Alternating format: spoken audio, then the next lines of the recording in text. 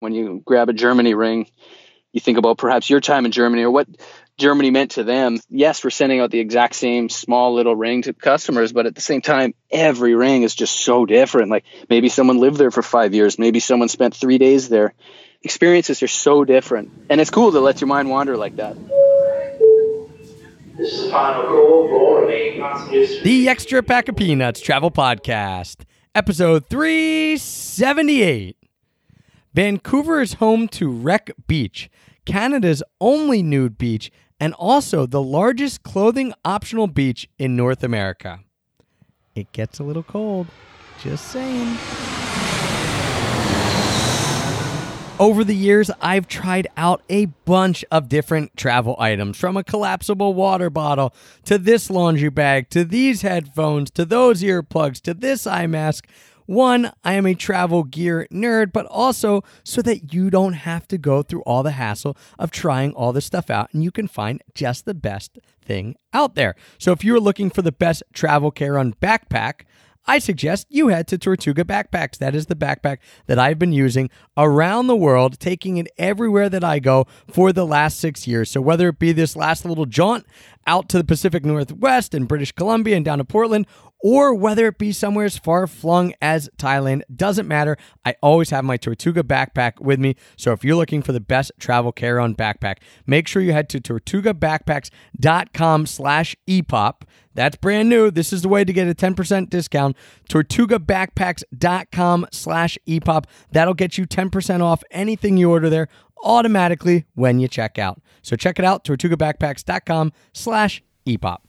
1, 2, 3. I'll show you Paris in the morning. I'll show you London afternoon. If you feel your Dublin heart is burning, yeah, well, you don't have to worry, 'cause we're going there soon. And you don't have to worry, 'cause we're going there soon.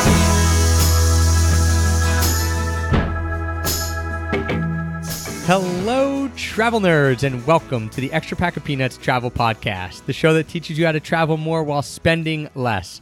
I'm your host, Travis Sherry, and joining me today is someone who hails from the beautiful city of Vancouver, Canada, who wants to help those less fortunate be able to travel the world as well, and who has a design eye that would make my wife proud, Daryl McIver from TravelCollective.com. Daryl, thanks for joining me, and a huge welcome. Yeah, great to be here. Thanks, Travis. She is the design, aesthetic, fashion one of the group, so I figure I'd throw that out there. I mean, for me, maybe it's not as impressive, but for her, it certainly is, man. And I want to give you some major credit, because I'll give you a little backstory. We get sent a lot of travel-related gear and products, and honestly, as someone who's an attempted minimalist, I'll say, most of it for me, I'm just like, it doesn't work, or I'm just not impressed with it, or, it's just like, okay, I don't need this, or I'm not interested in this. So I got an interview request, and it was like, founder of an e-commerce brand for people who want to commemorate their travel. It's just like, all right, whatever. Just skeptical. And then I looked at your stuff, and I said, even to Heather, my wife, I'm like, this is awesome. So it's simple, it's beautiful. So huge kudos to you, man. It takes a lot for me to look at something like something I don't have and say, hey, this is awesome, and I want something like that. And you guys do it with Traveler Collective. So let me start off by saying, awesome job, buddy. I really appreciate that. And it makes sense. I mean, travelers like us, I think we've kind of have it in our blood to not collect too many things, and only the things that really mean a lot to us, and that's kind of what this all kind of stemmed from. So I appreciate you saying that. Thank you. Yeah, let's get into that. Where did this idea come from to build this brand around very minimal pieces that people can take with them? Good question. If we could go right back to the start, I mean, it really came from me wanting to do something based around two things that I was very passionate about and love, and that was travel and giving back. And really, that's how it started. I had no idea how that was going to come together. It's fun to talk about doing stuff you're passionate about, and me very skeptical, not knowing if that was even a possibility. And I think always knowing that I think people are very proud of their travels, and for the product itself, like I'm sure you see a lot of people out there with their backpacks. They got flags all over their backpacks. People collect many different things from their travels. And to me, especially with the backpack thing, I love the idea of, commemorating your travels, but it was always just a little too loud and something that I didn't want something that would kind of like push into somebody's faces. You know what I mean? So I love that idea, but wanted to create something that was much more personal. And in reality, you wouldn't really know what it is unless maybe you asked about it or perhaps you shared it. So something quite subtle in that sense. I've came up with a lot of shitty prototypes trying to figure out how this all comes together. I mean, I've never worked with leather before. I mean, I had this idea, and then, a lot of people helped me along the way to kind of hone it into, what it is today. And it's just always evolving, but that is kind of where it started, was the patches on the backpack and looking for something a bit more subtle. I'm with you. First off, I also love the idea of the patches on the backpack, but I don't want it to be in your face, and I don't like to even iron them on, let alone sew them on. Like, that's way too much work. So let's describe for people, because you're listening to this on a podcast, right? So if you haven't been in the Traveler Collective and you haven't seen what we're talking about here, just describe in your own words what it is that you guys make. So in a nutshell, it's products for people to commemorate their travels. And I think, we've been at this for about 3 years, and the more we get into it and talk to our community, it's really about inspiring travel. And, as much as these products are about the places that you've been, it's also about, maybe that little bit of extra inspiration to get out there and, fill up your clip or your necklace. But at the same time, inspire you to get out there and do it. Now, the products themselves is, in a nutshell, they are small rings, quite small actually, and they are engraved with different country abbreviations. We have states as well, Canadian provinces, and the idea being is you collect them for the different places that you've been, and then you add them to a clip, which is a leather keychain that we hand make in Vancouver, or we've recently come out with necklaces after a lot of people requesting it. So it's a way to kind of keep your travels personal to you, carry them with you, and continually add them as we go. And I'm sure we'll get into it in a bit, but the gifting travel portion really is a big component of that too. Yeah, and when you say they're small little rings, what size are they for someone who hasn't seen them? Are they the size? Well, I'm gonna test you now with U.S. Currency, but are they the size of like a U.S. dime, or are they smaller than that? I would say about 3/4 the size of a penny. Okay. So about 3/4 the size of a penny. They're silver. They've got a hole in the middle, which is how you string them on either your leather clip or the necklace. And like you said, they just have. I guess people can get whatever they want engraved on it, but the traditional, the standard ones have a country code on it. So I guess if for USA, it would just say USA, right? And then Totally. Okay, and then for the Netherlands, I guess NDL or something like that. NLD, yeah, it's funny. It's interesting when we came out with it. So we're going to be doing full country names quite soon, and it kind of gets rid of people because there are some very obscure. Yeah, I almost didn't even know Netherlands. Like at first, we're like, oh, which one am I going to say? Because what country abbreviation do I know, right? Exactly. No, it's totally like that, and it's funny because. We came out with it, and it was only countries when we started. I mean, that was what this was about, international travel. And since we've had people request, U.S. states, provinces, even national parks type of thing, and I get that. I mean, I think any sort of travel is important, and, to commemorate it is extremely important. But we came out with its specific ISO codes for countries, and we went a country list that's the United Nations and what they recognize to be countries. And I think a lot of us know that, what a country is up for interpretation a lot of times. So when we first started, a lot of other people would say, well, why isn't this a country? Why isn't this country? So there's no standard list now. If people want the country to be there, we add it to the list. I mean, if this is meaningful in a country to somebody, we'll absolutely put that up there. It's such a personal thing that I certainly know we're not offending anyone by putting it up as a country. So it's just been interesting to see the progress ever since the start, because a lot of things that I never really considered, but thanks to our community, they're able to help us with that feedback. Yeah, and I love the design because we talked about, traveler, usually you want minimal stuff. You and I both agree, I don't want something flashy. I don't need something flashy. I don't even wear any jewelry whatsoever. But if I was going to wear something, it would be something like this, where it's, hey, a simple small disc with the country name or the country code on it or the state name, what have you. It's just subtle. I mean, it's just subtle and nice. And like you said, you went through a bunch of prototypes. What was some of the original ideas, and why did maybe they not fly? Like, was it kind of wilder and then you brought it back to simplified, or just give us kind of a walkthrough of what that looked like in the beginning? Yeah. I mean, to put it, keep it short, I mean, they were just awful. These prototypes. A lot of times, like, we had these rings, but I also started with these small tabs, and I thought, well, you know what, abbreviations is one thing, but why don't we try to paint or use some sort of color on the back to represent the flags of the places? And I realized quickly that wasn't going to be an option. Had them on bracelets with other like charms on them, and then it made sense in my head. Then you look at it and you're like, I would never use or wear this. So it was more about creating something that I would really want, and I can be picky with a lot of things, same as you.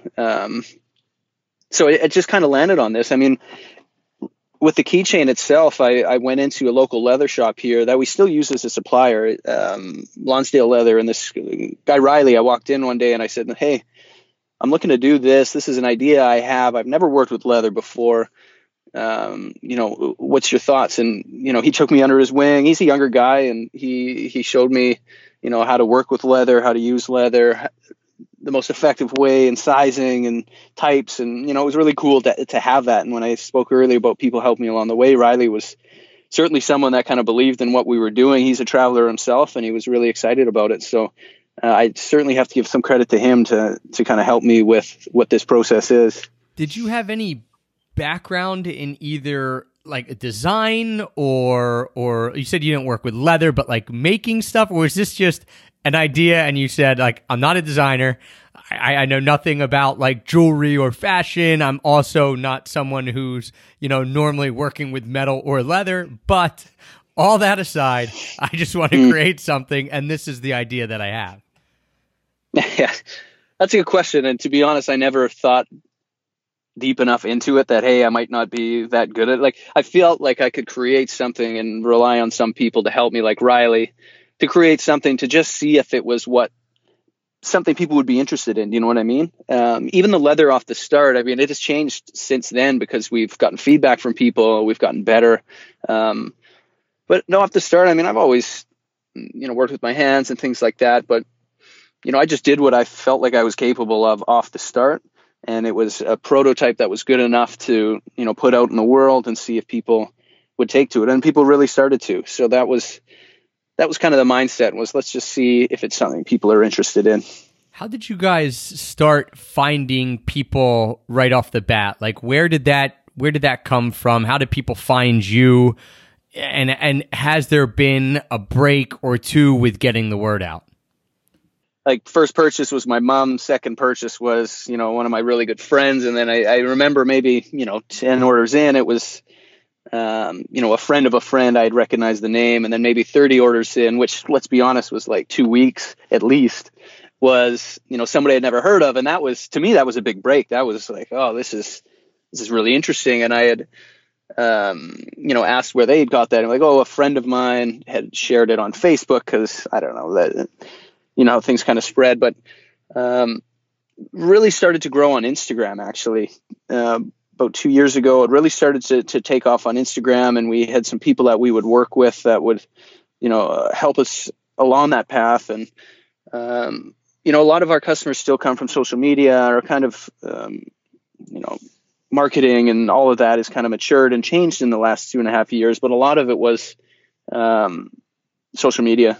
And I think the standard for a lot of people when they start companies, especially e-commerce, is, let's reach out to as many bloggers, let's reach out to just as many people that, might support us in what we're doing. And that's a really hard thing off the start, because you have no track record. I don't think you fully have grasped what you're doing yet and how to speak about it and things like that. So we did a lot of that. And, I'd say 1% of the people we reached out to were interested. And kudos to them, because they're putting themselves on the line too with a company and brand that they know very little about in the long run because it's been around for so little time. So things like that certainly helped, but that's just a grind. And then you start getting momentum and things, continually grow. And, we're at where we're at today, and really excited about where the future holds. I wouldn't say there's been any one specific big break that just kind of set it off. Do you know what I mean? Yep. Yeah. It's that unsexy side of business that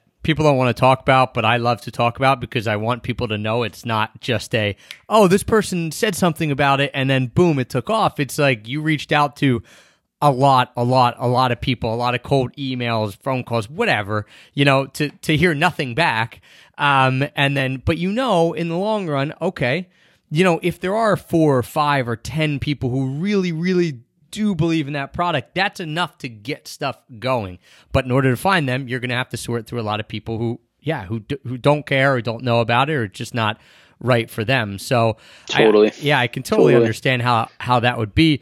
Now, has it been just you? Like when you started, was it just you doing everything, making it, marketing, or was there some help, by other people? And you mentioned Riley with the leather, but was there other people on the team that were helping specifically to get the word out?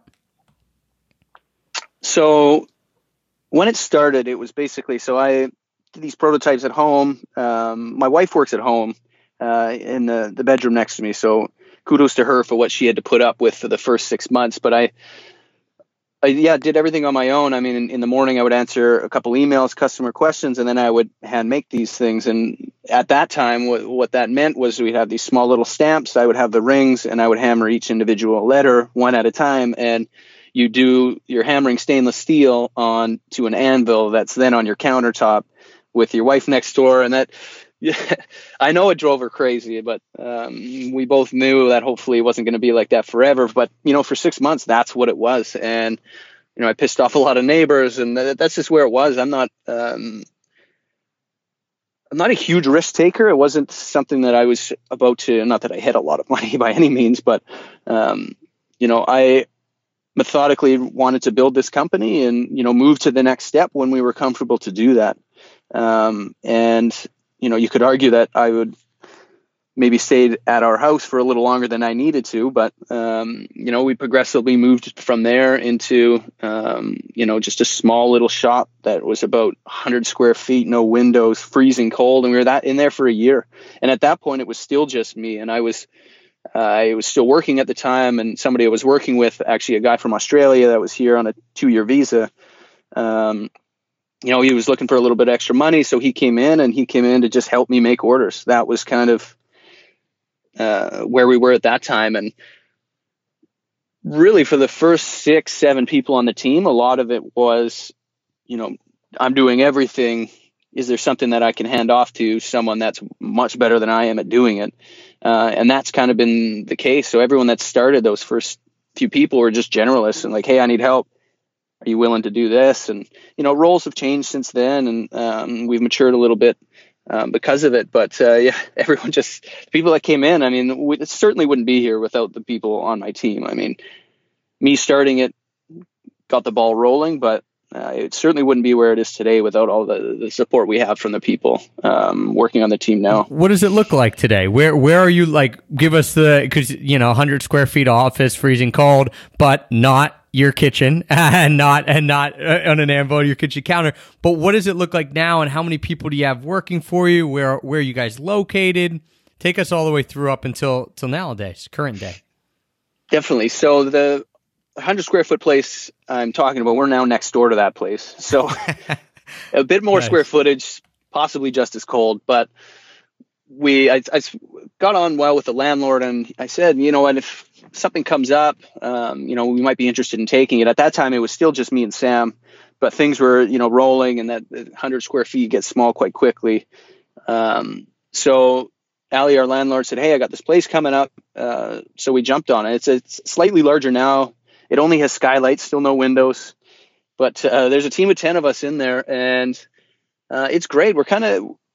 It's interesting because I think what we do is unique in a sense that we still make all these orders by hand, and it doesn't matter what your role is on the team, you are part of making these by hand. So Christmas aside and what's happening with how busy it is now, we do our work in the morning and then we make a decision. Okay, 2:00, let's go over and let's start making these orders.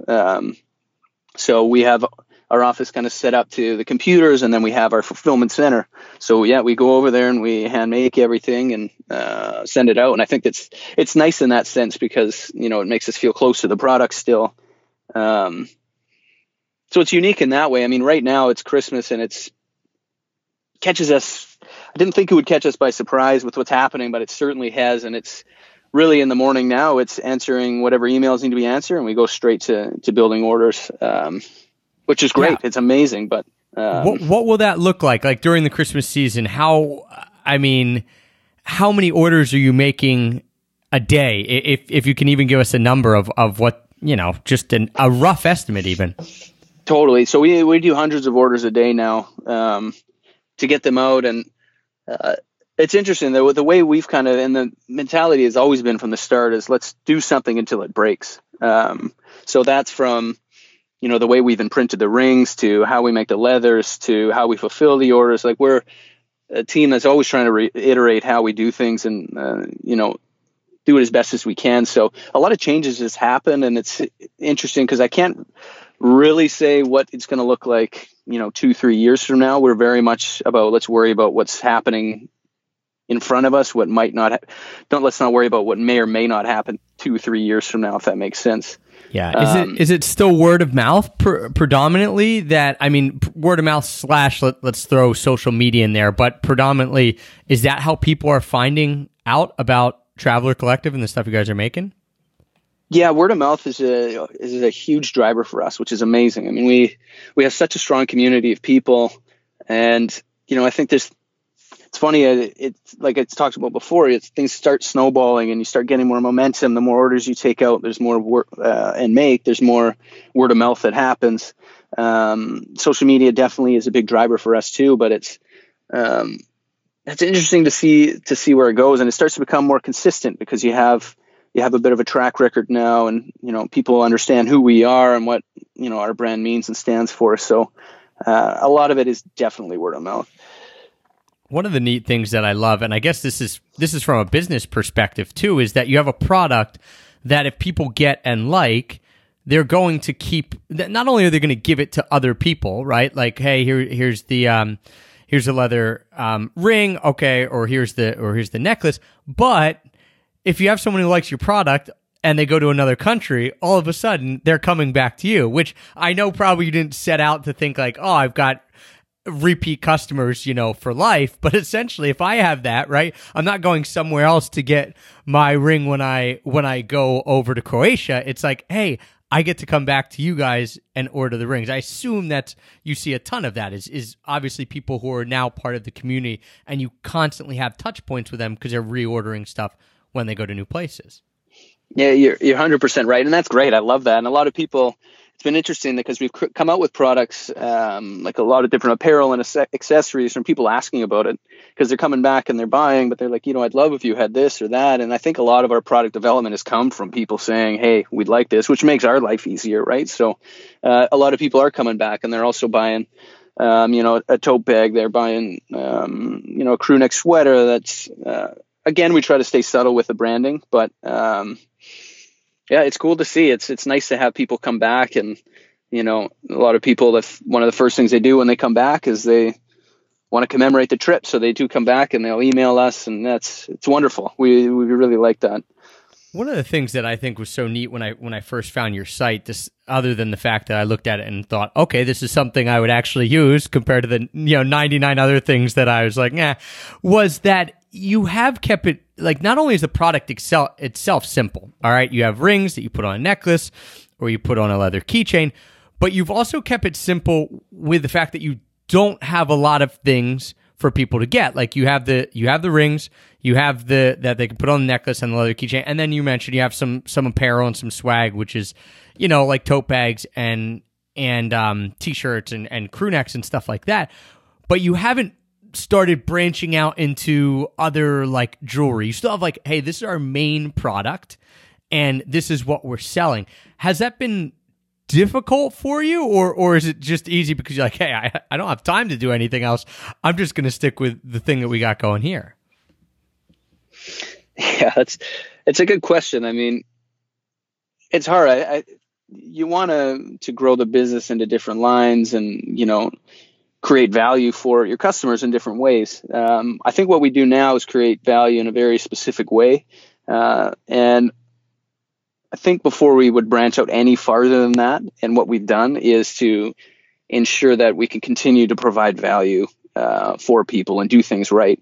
I think we've kind of got to the point now with the business that we can't really just throw things against the wall and hope it sticks. There is, a standard we've set for quality and service and things like that we absolutely would have to stick to. So I think we have to be a bit more methodical about it for sure. But at the same time, I mean, it's the hardest thing to do is to keep things simple. It's very easy to complicate things, and that's a push and pull we get a lot of times because people will ask for different types of rings, whether it be colors, whether it's parks, whether it's all of this. So we're trying to find the balance as to, how do you implement new products without it being confusing and kind of going away from the essence of what we're trying to do. Have there been things that you created that then you scrapped? We actually started. That's a good question. So we started with not 3-letter countries. We started with 2-letter countries. And we scrapped that probably about a year ago. We launched the 3-letter abbreviations because a lot of people are like, oh, I wish we could do 3-letter. And then I'm still making it by hand in my living room. I'm like, well, that sounds like that extra letter is just going to take me forever. Right. Like I can't do that. Through 33% more work now at this point. Exactly. And more noise, right? So, we finally got to a point, I think it was when we moved into that 100 square foot place. We're like, okay, you know what, let's do the 3 letters. And eventually, maybe 5% of our sales were from the 2 letters. So we decided, we emailed all the people that had bought 2-letter countries in the past and said, look, we don't sell a lot of this anymore. We're obviously going to honor your collection. So, for the rest of your life for this, here's the link for you to continue your collection in the same way you started at the same price, which seemed like the reasonable thing to do. So, everyone seemed happy about that, and people still buy their 2 letters to complete their collection. But that was one thing we scrapped because it just didn't make enough sense anymore. Just with the progress of what was happening. So do you know out there, like, who would have the most of the things on their ring? Like, who would have the most of the rings on their either necklace or on their clip? Is there someone out there with every country? Do you know? We've sent a couple out for every country, but it was, I think, their level of inspiration to be like, yeah, I'm going to have these on hand, and when I go to new places, I'm going to have them right there, which is great. I love that. I think the most we've ever had is 130 approximately, which, your clip gets pretty heavy. I was going to say, hopefully that person's not wearing the necklace, man. That's going to be, that's a bit of a back and net workout. So you know what, to everyone listening, that just wouldn't work on a necklace. I mean, yeah, you're right. It would just be too heavy, but on the clip, it looks badass. Like, it looks really cool to see that many countries and, all the different stories behind each one of those rings. It's, this guy could spend days talking about each different ring and what happened in those places. And, it's interesting. And that's one of the cool things about us still making them is that, you get to see the different places that people go, and, you catch your mind wandering all the time. When you grab a Germany ring, you think about perhaps your time in Germany or what Germany meant to them. I mean, we're sending out the exact same small little ring to customers, but at the same time, every ring is just so different. Like, maybe someone lived there for 5 years. Maybe someone spent 3 days there. Experiences are so different. And it's cool to let your mind wander like that. Yeah, all day you get to be filled with wanderlust because you're sitting there making something for someone else from their travels. It's in a similar way, every time we put out a deal on our app, on our Jetto app, like, even though I'm putting the deal out, I know it's happening, then it pings my phone and I'm thinking, flight to Johannesburg. Like, I remember my time there. It's like you just typed it in and it's coming onto the phone. But yeah, it's like all day you have this. The beauty of it is that you get to remember your travel or think about someone else's, or I'm sure you're getting letters and emails and pictures and Instagram DMs of people actually sending you pictures there saying, hey, look, here I am, which is obviously an awesome thing. Absolutely. Yeah. And that's really cool to see. That's, that's probably some of the best things is to see people around traveling, taking pictures and adding to it. And I mean, it's just pretty special to see, but yeah, you're right. It can be the best or the worst thing ever too, because you're also thinking about travel all day. And, the irony of doing this is creating a travel company. It becomes even harder to travel. I mean, you really have to, put that effort in to walk away for whatever amount of time to go and travel. Even then, knowing you're not really walking away, you're just, doing things from a distance for the next 2 weeks, let's say. Yep. Yeah. I literally just sent out a deal yesterday, Philadelphia to Vancouver, which $186 round trip. Right. And I'm sitting there thinking like, I got to get out to Vancouver again, one of my favorite cities in the world. And then you think, wait a second, but I have all these responsibilities, right? Like, it's cool. We put the deal out. Someone's going to take advantage of it. Good for them. Am I going to be able to take advantage of it? Maybe not. Yeah, a little bit of a double-edged sword there, right?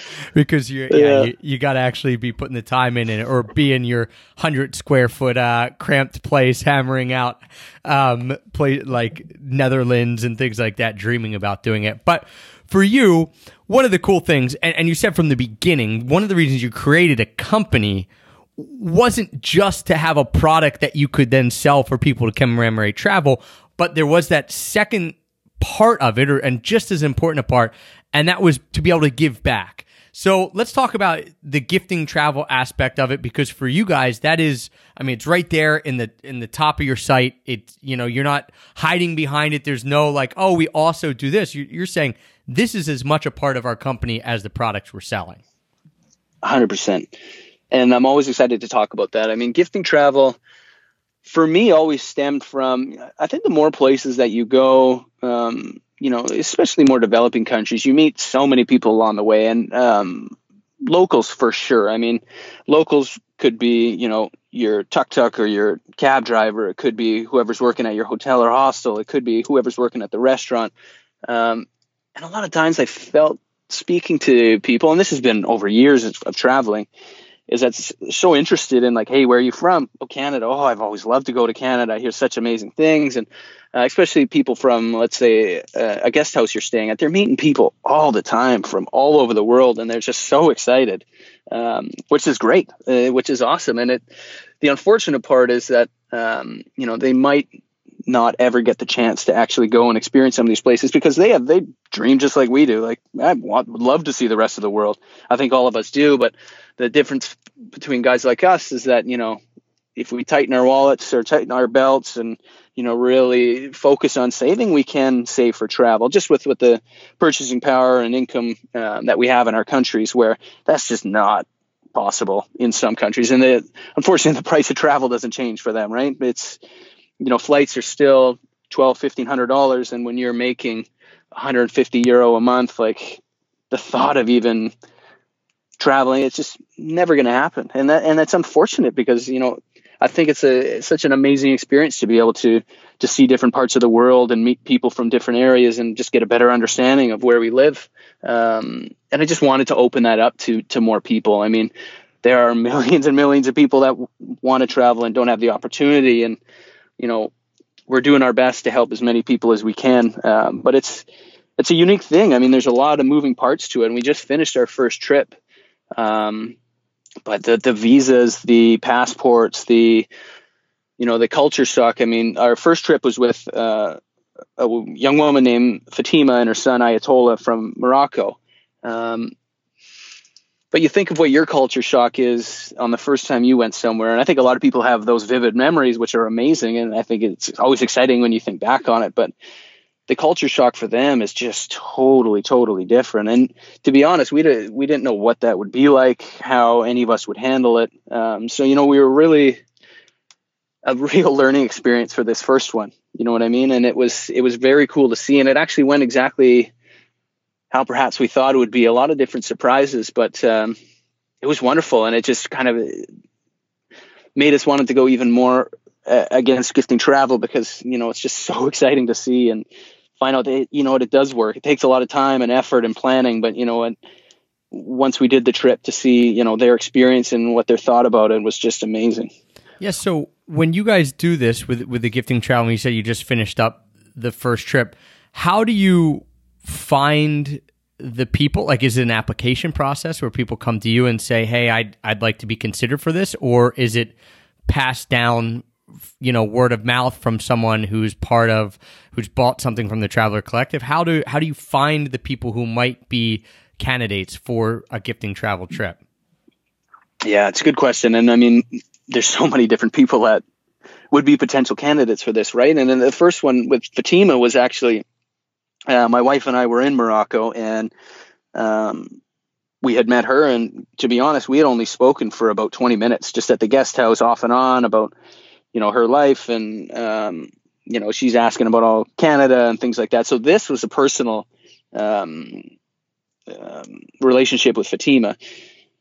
To be perfectly honest, we don't know how this looks in the future. Our next trip is with a young woman from Nicaragua who's always wanted to go to Spain. So that's our next trip. And Sarah was actually introduced to us by a friend of mine who was down in Nicaragua traveling and stayed at where she worked for about a week. And she came back, told me her story, and said, hey, look, I know this gifting travel thing's happened. I think it'd be a service to talk to her. So jumped on WhatsApp and started talking to her. And here's the funny thing, just to kind of get sidetracked, is that Ben comes back and, provides me this contact info, and then I'm contacting Sarah and messaging her. And it's a really weird, creepy, untrusting thing when some guy's like, hey, where in the world do you want to go? Because we want to make that happen for you. I mean, I think people's first experience of that is to just kind of sit back and like, who is this? Why is this happening? I don't understand. And I think that has been, just to get past that first hurdle, has been challenging. It was with Fatima too, and we knew her, especially as a Muslim woman. I think to go with some strange foreigner out of the country, that's the first biggest hurdle. So it's been interesting to do that. But moving forward with picking people, we're open to ideas. I mean, we are open to our community sharing with us what we think's best. I mean, we had an open house with some friends and family that came into our space a couple of weeks ago. And, I said to everyone, like, everyone here loves to travel. When you're going to different places, I mean, and you're meeting and talking to locals, just keep in the back of your head that, this is what we're doing. And, if you come across anyone that you think would be good, let's talk to them. I think it would be wonderful. So I think that's what we're doing now and what I see happening in the near future. But as this grows and we can do more trips, I think we have to become more solid in how we want to do it. And if there is an application, a nomination, that type of thing, we just haven't got to that point yet. And we don't really know what that looks like, to be honest. Yeah. So then does the people who, like Fatima and her son Ayatollah, do they go on a trip with you? So are you with them and they go with with you or the Traveler Collective team, or are they on a trip on their own? Mm-hmm. It's a good question. So we went with them. So how it worked is, I was talking to Fatima. It took months to coordinate all this, and they needed to get their passports. They needed to get visas. They never applied for these things before. So, I mean, Fatima's a very sharp woman. Like she could figure out how to do all this stuff. But I mean, I would go to Western Union and I would send her $300 so she could do this.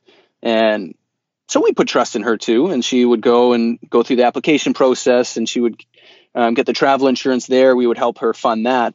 And it was one of the team members, Jessica. So we both flew to Morocco. We rented a car, drove to Chefchaouen, met Fatima, stayed there for a day, and then they jumped in the car with us, and we drove to the city, and then we were off to Istanbul. So I think it was important for us, and she wanted us there. I mean, some of the things she would talk about, like airport. I've never been to an airport. Like, who do I give my passport to? And like, just didn't get it. And why would she, right? I mean, there's so many things that I think we take for granted, especially now. But even when we started travel, that if you've never even been to a big city, I mean, that's overwhelming in itself, even if it's within your own country. And then going to the airport, I mean, there's so many things that people would want support with. Not everybody would. Fatima did. So we were absolutely there to help her with that. The next trip was Sarah and her friend. I'll be going with another teammate from Traveler Collective. So that's how it's working for the first two. I definitely see that working in the future for sure as well. Yeah. What was the biggest takeaway, either for you or Fatima? I mean, I'm sure you've talked to her since, of that trip. Like, I mean, it's cool to see other stuff, and I'm sure that was mind-blowing in itself, but we know as travelers, seeing something like going and seeing the Eiffel Tower or the Louvre or the mosque. You know, it's like, it's neat to see stuff, but there's so much, like, travel is a much bigger part than just what you're seeing with your eyes and going to these monuments. What did you take away from it, particularly on getting to give someone this gift that they never would have been able to have before, and it being something that you love so much and you know has impacted you over your lifetime? Totally.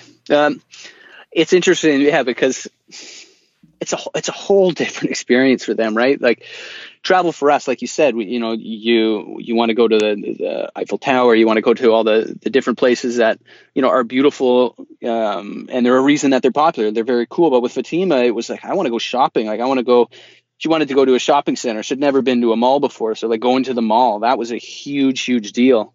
Her young son, who's only 6, I mean, they really wanted to go to McDonald's. Like, that was a huge, huge deal for them. I mean, another surprising thing, and this happened a lot, but, you know, one of the first purchases that Fatima made, she was at a shopping center and she had bought something for a friend of hers back home. And you go to a shopping center and you get a receipt.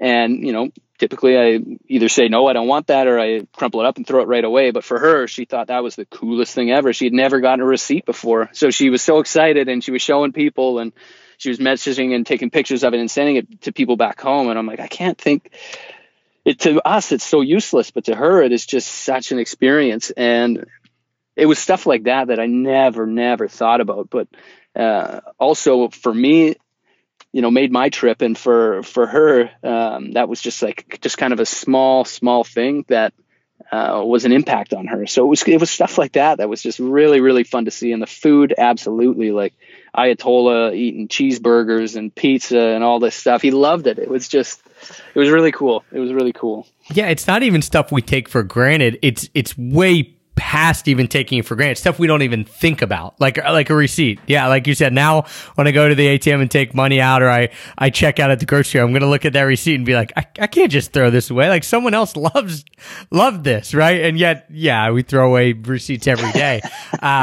So that's fascinating. That it's things like, we know, I think you and I can both probably attest to this, where there have been times where I've traveled and I've almost felt not ungrateful, but I've been like, oh man, like, yeah, this is okay, you know, kind of just whatever. And then I sit back, I'm like, all right, you need to really have a reality check, like, you know, stop taking it so much for granted. But it's not even that. It's just stuff we don't even think about in daily life because we've grown up with it. Mm-hmm. You're absolutely right. Yeah, exactly. And, you know, and that, to tie it in with the product, I mean, that was when you're wearing the necklace, or you're, you know, adding your ring when you're back from a certain place. It is that also reminder of, like, yeah, I'm quite fortunate that I have the ability to do this, and see and experience the places that I have, because not everyone gets that opportunity. I mean, yes, of course, you know, we're helping some people do that, and hope to help many more people in the future. But again, with the product, yeah, it is just that simple reminder too, for those other reasons. You know what I mean? Yeah, a simple reminder for yourself. And I love that it also serves as a talking point, right? And, you know, whether you're a solo traveler, obviously I think solo travelers, you naturally find other travelers more than when you're with someone else, because you start, you know, facing inward when you're with someone else or a group, and your solo traveler, totally, kind of faced outward. But it is cool that, you know, you're wearing this around, or you have this keychain around, and all of a sudden someone sees it and you get to talking, and it's a way to ingratiate yourself with other people, whether there be travelers or locals, doesn't really matter, in a neat but very subtle way, which is I think a very hard balance to strike. We talked about the flags. I mean, that can get people talking too, but I don't need to have that, you know, show off type mentality. But it's cool if someone saw it and said, hey, what is that? And they're looking through and they're like, oh, what country is this? What country is this? Because yeah, you're going to be helping spur the wanderlust on as well. It's like, it's just a self-perpetuating thing of getting more people out there to think about travel. Yeah, you're right. It's such a similar product, but such a different thing. And when you see somebody else with it, I think, you know, you can take comfort in that they do feel the same way about travel as you. It's not about showing off. And, you know what, I had a lot of hesitation for this product too, because I didn't want it to go down a path of, you know, country counting. That is just not something that I was into. And, you know, it took me a while to get past that fact that, it is down that path, and that's not what we want to do at all. And that's why I think the names of the countries are so important. It's just about you and your experience in this specific place. You know what I mean? Like, of course, there's going to be people that are, I'm going to get as many rings as I possibly can. But at the same time, we don't necessarily want that. But if that's what you want to do, by all means, like, go do that. That's wonderful. Travel is different to everybody. But to me, that was kind of a hard push and pull, because the flag thing was like more country counting to me than what we're trying to do, but it still has those aspects, if that makes sense. Yeah, I think it just comes down to it being subtle. I think that's why I like it so much. It's very, very subtle. No one would have to know, no one would have to see it unless you wanted them to. And so it isn't, again, we talked about outward facing and inward facing. It isn't an outward facing product, right? It's like, it's for you to look at, to be reminded of it, to, if you want to show other people, but not them just seeing it without kind of knowing what it is. For you, why travel? Why? I mean, you've built a brand around travel. You have a charity that's helping people travel, but why is travel such an important emphasis for your life and in general to help other people get out there? Like, it's now a mission in your life. It's like, all right, everything I'm doing is essentially leading back to trying to get more people to travel. Why? Where did that come from? Totally. So travel was not a big part of my life growing up, even as a teenager. We had went to Mexico as a family once. I played hockey growing up, stereotypical Canadian, and we would travel, a lot of road trips within, Western Canada. And the towns of like 1,000 people, right? or less, or less. Was as an experience in itself. But, my first trip, I don't know, not surprisingly for a lot of people, was Southeast Asia with a good friend of mine when I was, like 24. And my older brother had been there, and, I didn't really know why I wanted to go. I had busted my ass and saved some money, and I thought, you're young, let's go try something. So we spent 4 months in Southeast Asia, and that changed everything for me. There's so many memories I have from that trip, and people that I've met and are still good friends with from that. And that really just triggered everything for me. And, a lot of my life has been focused around travel since that trip, whether it's been education, where my money goes that I do try to save for. And for me, a lot of it is just seeing the similarities to what different countries are like, also the differences. I don't know, travel, I really feel like I live in the moment when I'm traveling. I feel like I have a hard time doing that at home, either thinking about the past or the future. But when I'm traveling, I am in the moment. And I think it can just come more naturally when you're on the road to really take things in. And that's what I love about it. I think you're kind of forced into that, which I really love. And I love the challenge of it. I love, the uncertainty of it. The people that you meet. I mean, there's just so many things that I'm sure you and me and all the listeners could just rattle off for hours with the things that you like. Yeah, it's one of those things, right? It's like an abstract feeling, but we all know what you're talking about, even if it's hard to put into words, because if you've traveled, you get it. And the only way I've been able to describe it that really makes any sense to me is I just tell people, like, I feel like my senses are so alive when I'm traveling. Like, I can't be on autopilot. And a lot of times at home, it's super easy to be on autopilot, right? I mean, what are we having for dinner? I don't care. Let's go to this restaurant. Like, I could go to a new restaurant. I could go do this. I could go do something brand new tonight. I could grab a tent and go pitch it somewhere that I've never slept and come home and be like, whoa, that was an amazing experience. And I only walked like right out my front door, but I don't, right? Yeah. Or I very rarely, I mean, I don't usually pitch a tent, especially not in winter here, but it's very rare that I'm just even doing these smaller, unique things overnight or something that's a brand new experience, even though I could. And yet when I'm traveling, it just happens because I think you're just more open to it, and there's less pressure or responsibility or people around you to kind of not force you, but to make you do the norm. And then you're traveling, you're like, oh, I'm either by myself or with someone else and everything's new. So I'm up for anything. Let's just go for it. And I was going to say, everything's new. Everything's exciting from the moment you wake up to when you go to bed. And that's a difference. You don't get that at home as much. I completely agree. And I think a lot of people, I mean, certainly not you and me, it sounds like, but, they do that. They go out, they explore their city. They have those experiences, albeit a bit differently, but they have those experiences. I need that extra push to go somewhere and do that.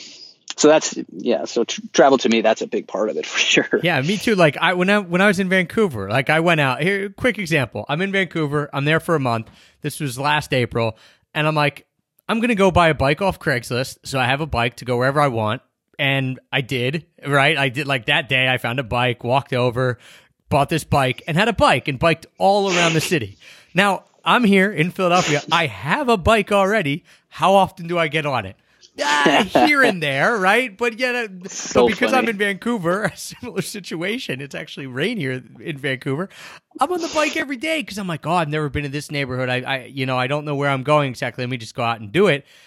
It easily could have been done, and can easily be done when I'm at home. It just isn't. So I'm with you. I like to think, oh yeah, I always love new things, but I guess the point is, I need a bit of a push as well, and travel is that push. Totally. And then it's funny because then you meet people that are traveling in Vancouver. They're like, I'm doing the grouse grind. I'm going whale watching. I'm doing all this stuff. And I'm like, man, that sounds amazing. Like I should do that. I could do that on Saturday if I wanted, but you just don't. Yeah. So it's funny in that sense. I have said for a long time that I'm going to do a free walking tour in Philadelphia because we do them in most of the cities we go to. And here we are 35 years later. I've never done a free walking tour in Philadelphia. I could go tonight if I want. Probably won't. Too funny. Yeah. How has your travel changed then since that first trip to Southeast Asia? Like, are you still able to travel a decent amount? And what is the way that you travel? Has your style changed towards travel?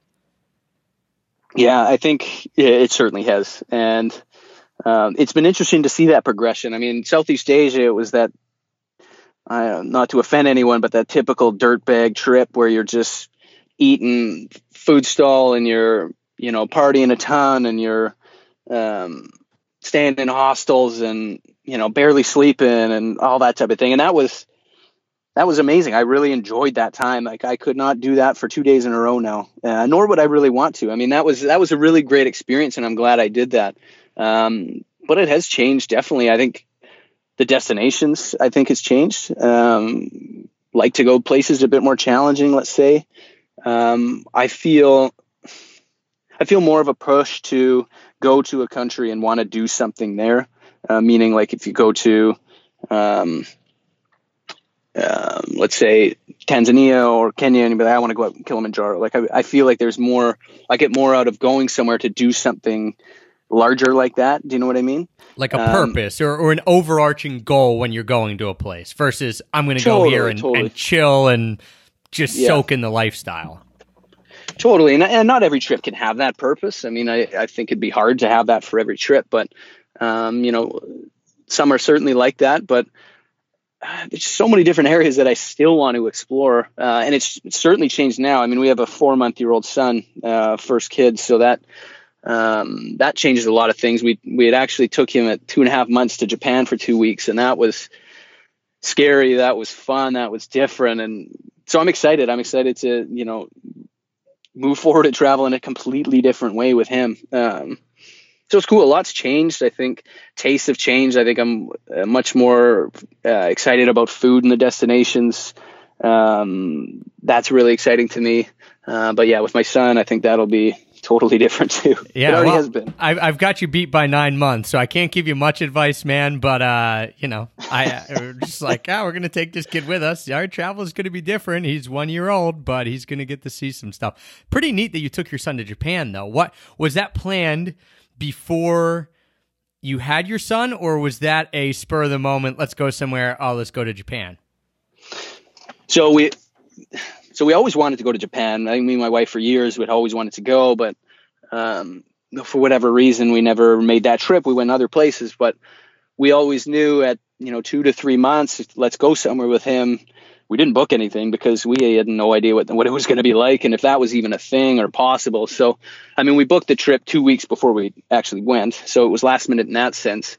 There's a few places that we wanted to go in Mexico, which is shorter for us, right? And by the end of the day, when we were looking at flights and connections and all this, we're like, you know what, this sounds like a nightmare. Then we're looking at, well, what about Japan? And, direct flight from Vancouver. Yes, it's longer. I mean, it's over 10 hours on there, but we're like, maybe this makes more sense because we can have a bulkhead with a baby and everything's contained, right? You're in one metal tube. He can't go totally. very far. Your baggage can't go very far, but as opposed to like, hey, you get off the plane and it's, you know how it is. It's like an explosion all of a sudden. I'm like, totally. How do we have 1,000 bags? I used to just have one backpack, Absolutely. And I think as we did more research about Japan too, it just, from a different lens this time, more about what's it like with an infant. It just seemed like the right spot. And it was amazing. It was like, it had its own challenges for sure. But, family or no family, I mean, Japan was just amazing. It surprised me in so many different ways. And we only explored a small fraction of it. Yeah, since having our son, I've been dying to go back to Japan because having lived there for 2 years, I know how they treat like infants, especially like white babies. Oh my gosh, right? It's like you're gonna think this guy's the prodigal son, right? And so since we've had him, I keep thinking we got to get back to Japan because, as you mentioned, like the hospitality of the people, like it would be a really neat country to bring a child through. And I think it would be a very different experience than I had than when I lived there for 2 years. Because now with child, you're just going to open up different doors. You're going to see different things. So that's kind of why I was prying a bit because I love the fact that you guys decided to go to Japan. Where did you see? Like, what are some of the highlights that you had with your Japanese trip? So we spent 7 days in Tokyo, 7 days in Kyoto. Okay. It's just funny when you say prodigy son. I mean, I know very little Japanese, but I learned kawaii, which means cute, very quickly because everyone would just be pointing and taking pictures and stuff. And it was fun. It was cool to see that. But Tokyo, to me, man, what a city. I mean, it's a huge city, obviously, and we only explored a fraction of it. But it was just not what I thought it would be. It was very quiet for a big city. It was obviously very orderly. I think a lot of people know that, but a lot of the streets, especially in the Shinjuku, Harajuku area, I mean, it's very pedestrian friendly. Every store has got this unique architecture to it.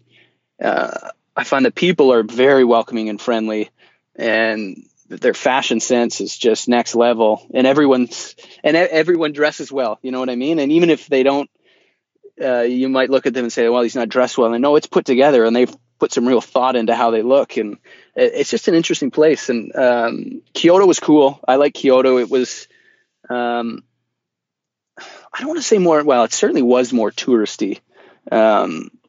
There's a lot of beautiful things there that, are busy for a good reason.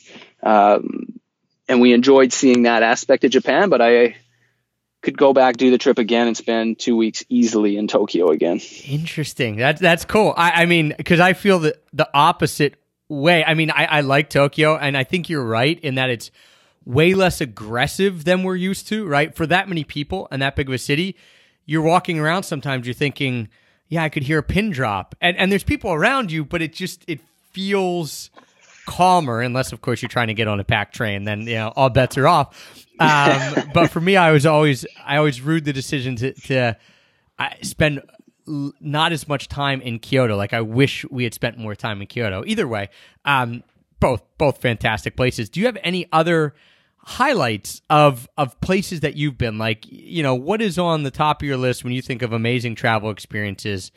Where have you been that you're saying like, yep, this is right up at the top?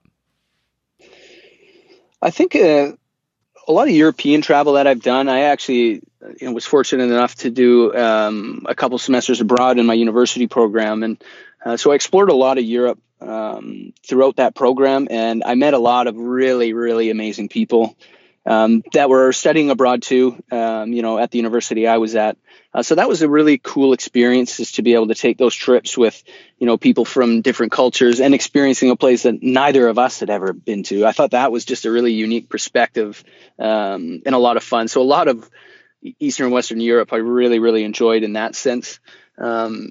India to me has always been a very exciting place to have traveled. We spent a month and a half there, and I absolutely loved it, and I hated it at the same time. Like, it's just such a different experience, and I absolutely loved it. It was great.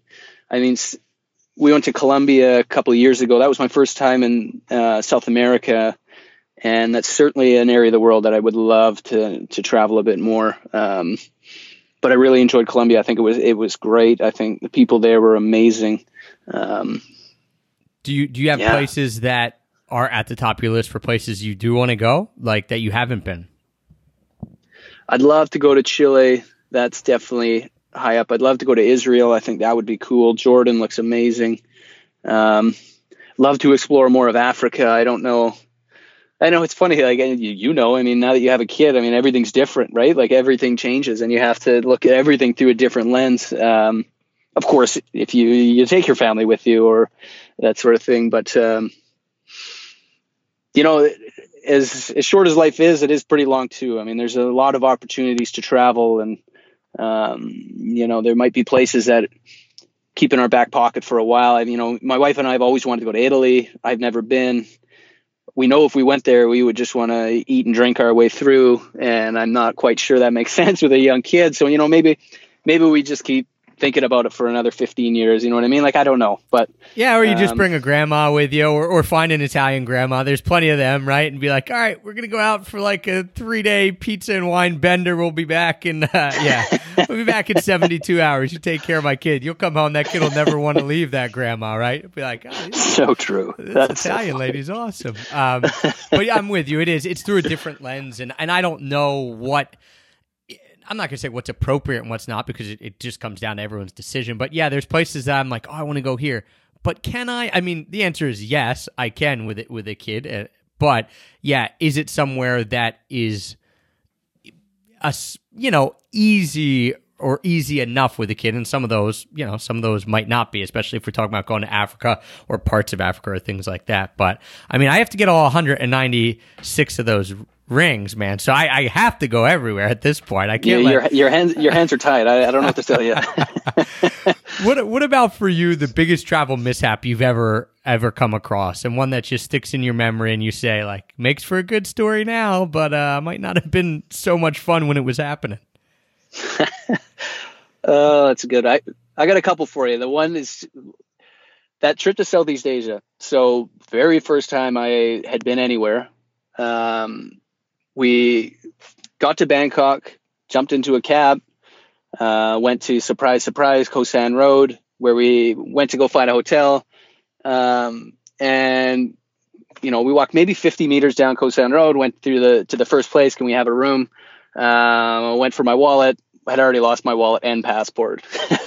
I didn't know if it was pickpocket. I had no idea what happened, but that was the start of my first international trip, was no wallet or passport. So had to spend a couple extra days in Bangkok getting that sorted. But you know what? I was on such a high at the time. Like, you tell people now and they're like, oh, that sounds so awful. That would have been the worst. And to me, like, even now looking back at it, I'm like, yeah, it sucked, but it was what it was. I think you couldn't get me down at that point. So I have been to the, I guess you weren't at the U.S. consulate in Bangkok. You were at the Canadian one. They're probably right next to each other. I've been to the U.S. one, having to get passport things straightened out. So we're kindred spirits there. Oh, that's funny. It's funny. Colombia, I got a good one too. I should have told you this one, but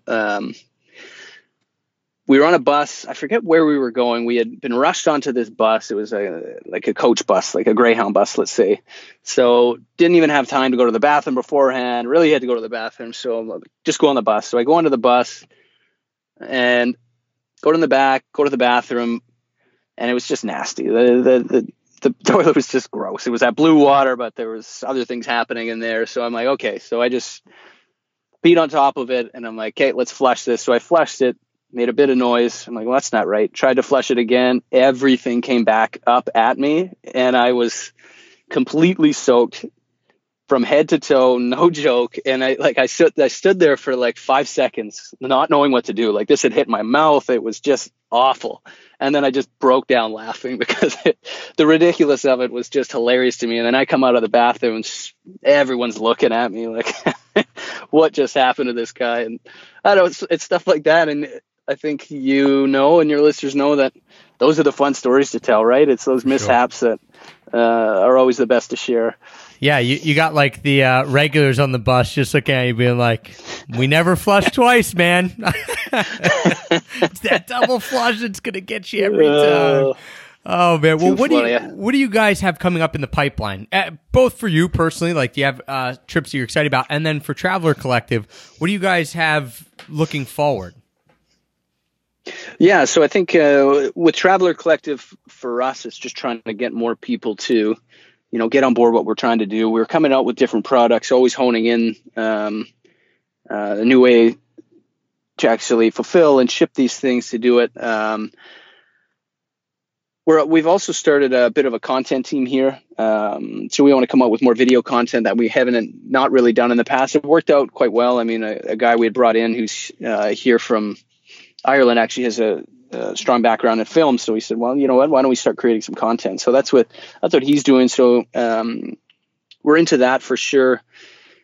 We also created something called Waste that is kind of a project that we have that was more about how do we find the best food and drink in different cities, and the way in which we do that is through the locals. So you can find that from our website. It's called getwaste.com, and we're going to focus a lot more time on that. I think we've got a lot of great feedback on it, but very fortunately with Traveler Collective, it's been so busy that we haven't been able to focus on it. But, as we grow our team, I think that's going to become another focus for us moving forward, is to build that out and create the most value for people so they can find the best food and drink in different cities. Yeah, I just happened to see that when I was on your Instagram. So I didn't see it on the website, but when I was on your Instagram, I saw it and I'm like, wait, what's this other project they've got going on here? And I clicked through. And how? So yeah, like you said, it's food and drink recommendations. How are you? And I gotta give you credit again. The design, whoever's in charge of the design over there on that team, simple, clean, easy. Like that's you guys got that going on. How do you get these recommendations? Is it people from the Traveler Collective team, or is it people from the Traveler Collective community? It's definitely from the community, people that have reached out to us, people that we've reached out to people in different areas that, cities that we would love to see on Waste. We reached out to people that we think would be good for. I mean, it started from a place where basically I emailed everybody. We get emails from people asking questions about Vancouver. And then I just blanket emailed everybody and said, hey, look, some of you may or may not know we're from Vancouver. If you guys ever need advice or anything, just hit us up.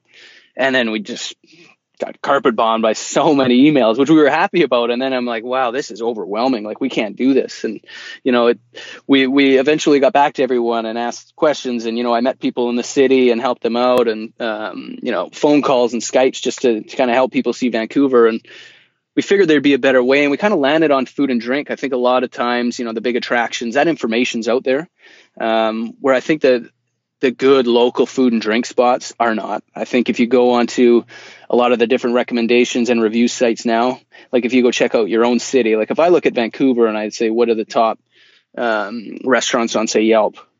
They're not the restaurants I go to. They're the conventional restaurants that I've heard of, but I just don't go to. I haven't been once, you know what I mean? Where there's so many other places out there. So that's what we wanted to do, is just bring to the forefront the places that we like to go. And only 5 spots. We say, what are your 5 favorites, so we can really narrow it down? And that's a hard thing to do in a city, if you do like food and drink. So it's cool in that sense, but I don't know. We've always felt that the current tools out there to find food and drink just aren't good. I mean, you go to Yelp and there's somebody says, I went to this place. I've spent 2 days in Vancouver, and this is one of the places I ate dinner, so I give it 5 stars. We've eaten out hundreds of times here, and these are the places that we know are the best. You know what I mean? So that's interesting. It's a fun thing. It's cool to see. We've used it quite a bit in our travels, and I don't know. We're just going to see where it goes with it for sure. Yeah, I love the idea of crowdsourced but curated, right? I mean, it's not crowdsourced like Yelp or TripAdvisor where you have no idea who these people are that are reviewing it. It's by people that you trust in some way, whether it's like the team of a product you like Traveler Collective, or people listening to us and they know our travel style. So if they jive with our travel style, they're probably going to like similar stuff to us, which is why I think likewise, when I find someone who I talk to, like talking to you, all right, a lot of similarities in our travel. If you tell me to go somewhere, I'm going to give it a lot higher, credibility than if I'm reading something on TripAdvisor and it's just some person saying, oh yeah, these are the best tacos. It's like, well, how do I don't know who you are, or anything like that. And I'm just scrolling through Vancouver and I'm like, all right, yeah, Jam Jar, love that place. Brass Neck, great. Via Tavera, fantastic. So I'm like, all right, cool. Well, now I'm going to go to the 3 or 5 other places on here because I've been to a few of those and I know, hey, these are a bit of hidden gems.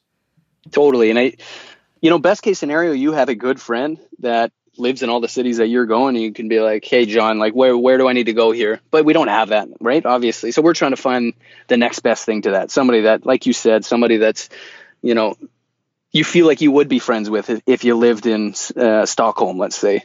And then, chances are you are going to like the stuff that he likes or she likes. So I don't know. It's not a perfect way. It's just, something that we're, iterating on all the time. And it's changed a lot since, that email I sent from Vancouver, but that's cool. It'll be fun to see what happens with that. We're excited about it. Yeah, and I'm on it right now, and you guys have quite a few cities already, which is pretty neat. Like I thought, I'm going to go to one and be like Vancouver. I mean, you got stuff in Europe, North America, Oceania, Africa. I mean, nice, man. So that's cool. So if you guys are interested, I mean, we'll link everything up in the show notes. But now I just saw this. I'm like, oh man, I didn't even know this existed 10 minutes ago. And now I'm going to go scroll through all the cities and see if they have stuff on there that I've been to. So yeah, we'll check that out. And that's pretty sweet. So you'll continue to grow that and add cities and add stuff in there, which is pretty neat. What else? Is there anything with Traveler Collective that you have coming up on the product side, or is it going to stay simple with the rings and the necklaces and the little keychains and things like that? Yeah, so I think we're going to continue to expand our apparel as people, request it. I think that's important for us. As for the rings themselves, we're coming out with full country names soon. We just had to find the proper way to do that right. We're also coming out with continent rings too, which are going to be slightly larger. They're not going to be made of gold, but they're going to be a different color, which will be cool. I had a lot of requests for that. That's a cool idea. I love that idea. So then it splits up your country. Okay, I like that. Totally. And nice. And it's funny because there was a customer we have. I think he's Finnish, and he had built them himself. So he's been to close to 100 countries. And then he had posted this picture online. He's like, hey, like, here's my clip. And, I created these continent rings myself, and he put them on and they looked amazing. And then all of a sudden, so we shared it with our community. We're like, hey, yeah, like, this is such a great idea. And then everyone's like, I want this. So it was cool. I mean, it's, we're in a privileged position where we can not exclusively rely on, but have our customers kind of help us out in that sense with product development, because these are the people that we want to provide value to and create products for. So, to have that encouragement before we even start looking at how we're going to do it, that it's something that people want. So that's been really important for us. Very neat. Yeah, that's awesome. That's cool that someone did it and sent you the idea and you're like, yep, let's go for it. I do have to ask you though, the full country names, man, is that going to add, like, what happened to people who are getting Zimbabwe, like these long country names? Are you going to be there tapping away for a lot longer? That's a good question. So we changed the way that we imprinted. So now we have a laser engraver that we can use. So it allows us to do those types of things a little bit easier. And we came out with dated rings as well from requests. People wanted to commemorate the years that they were there. So that makes it much easier to do it that way. And it allows us to kind of go ahead with things and products that people want, but also scale it to what we need. I mean, if we were still tapping it, which I'll be honest, we did, less than 5 months ago, it just wouldn't be sustainable. And I don't know. as I said, we go until things break, and it was certainly broken when we were still tapping them, and now we've moved to this, so it makes life a little bit easier for sure. Awesome. Well, Daryl, thank you so much for joining me today and putting together such an awesome company with an awesome mission with your gifting travel idea and charity there, while also making incredible travel gifts. Now I know exactly what I want to put on my Christmas list. People are listening to this. It's going to be after Christmas, but we're recording before Christmas. So sorry, man. There's going to be a little more work on your end. You might have to stay a few hours later to get me all those country rings. But don't worry. Next time I'm in Vancouver, I'll buy the beers, so I'll make it up to you.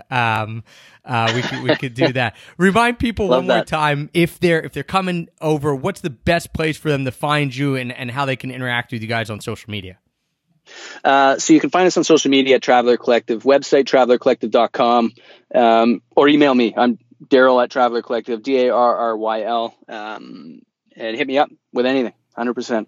Awesome. Well, thank you, Daryl. And guys, we will link everything up in the show notes. We're going to link up the Traveler Collective and all their gear. Again, their website's super easy to use, so it won't be hard to find that. And if you are looking for an awesome travel gift, it has my seal of approval for what that's worth. It's something that I personally want myself. So, thank you guys. We're going to link that up in the show notes. You can get that extrapackofpeanuts.com/shows. And Daryl, once again, thanks so much. I know before we started talking, I got to tell a little backstory here. You were like, I'm in my car recording this because it's a little busy in the workshop. So I hope it's not too cold there in Vancouver as you've been sitting in your car. I just want to say thanks for coming on and taking some time out of your day, probably freezing yourself out in that car. Now, you know what? We're lucky in Vancouver. It was cold last week, but it's, 5-7 degrees now. So that's bearable for us Vancouverites. Awesome. And last question, if we're coming to Vancouver and we're going to go get a beer, where are we going to go? Oh, I would say Alibi Room for sure. Okay. I've walked by it. I've never been in, but I've walked by Alibi Room, so I know where that is. All right, cool. All right, what about ice cream? I have to ask you that then. I can't let you get out of here without ice cream. Ernest Ice Cream, and they opened up, I think, their third spot about half a block from our office. It is the best and worst thing ever. Nice. Awesome. Well, I'm a big fan of Ernest. I like Rain or Shine, too. I kind of go back and forth. I found Rain or Shine wasn't as busy, so maybe that's why. But I'll come check out the new Ernest. We'll go to Alibi Room, grab a drink. I just want to thank you again for coming on, man. Really, really appreciate it. 100%. Thanks, Travis. Thank you, everyone, for tuning in today, for your continued support that makes us #1 rated travel podcast out there. And until next time, happy free travels. I'll show you Paris and more than